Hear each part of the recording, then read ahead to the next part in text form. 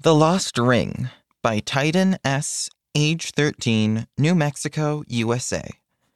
One day, I was running the mile in PE. As I ran, I saw something shiny in the dirt. I picked it up. It was a beautiful ring with shiny diamonds on top and swirls of silver. Someone must have dropped it when they were running, I thought. After I finished my mile, I walked around asking the girls if it was theirs. "No, but I wish it was mine," said Natalie. "It's very pretty." All of the girls said it wasn't theirs. As we walked back to our classroom, I showed the ring to my friend Clayton. "Wow," Clayton said, "you should sell it. You could get lots of money." "I'm not going to sell it," I said. "Whoever lost it is probably devastated." "You are too kind-hearted, Titan." Am I too kind-hearted? I decided to ignore that thought and go with my gut feeling.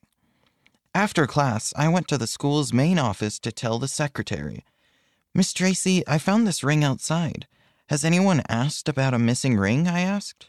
"No, but I'll put it in the lost and found box," said Miss Tracy. "I'll make sure to ask the teachers if they lost any of their rings." I gave her the ring and left. I felt a warm feeling.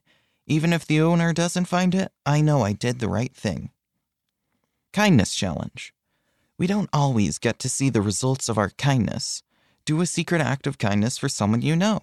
Then say thank you to someone who does kind things for you. End of the article, The Lost Ring, read by Asher Hawkins.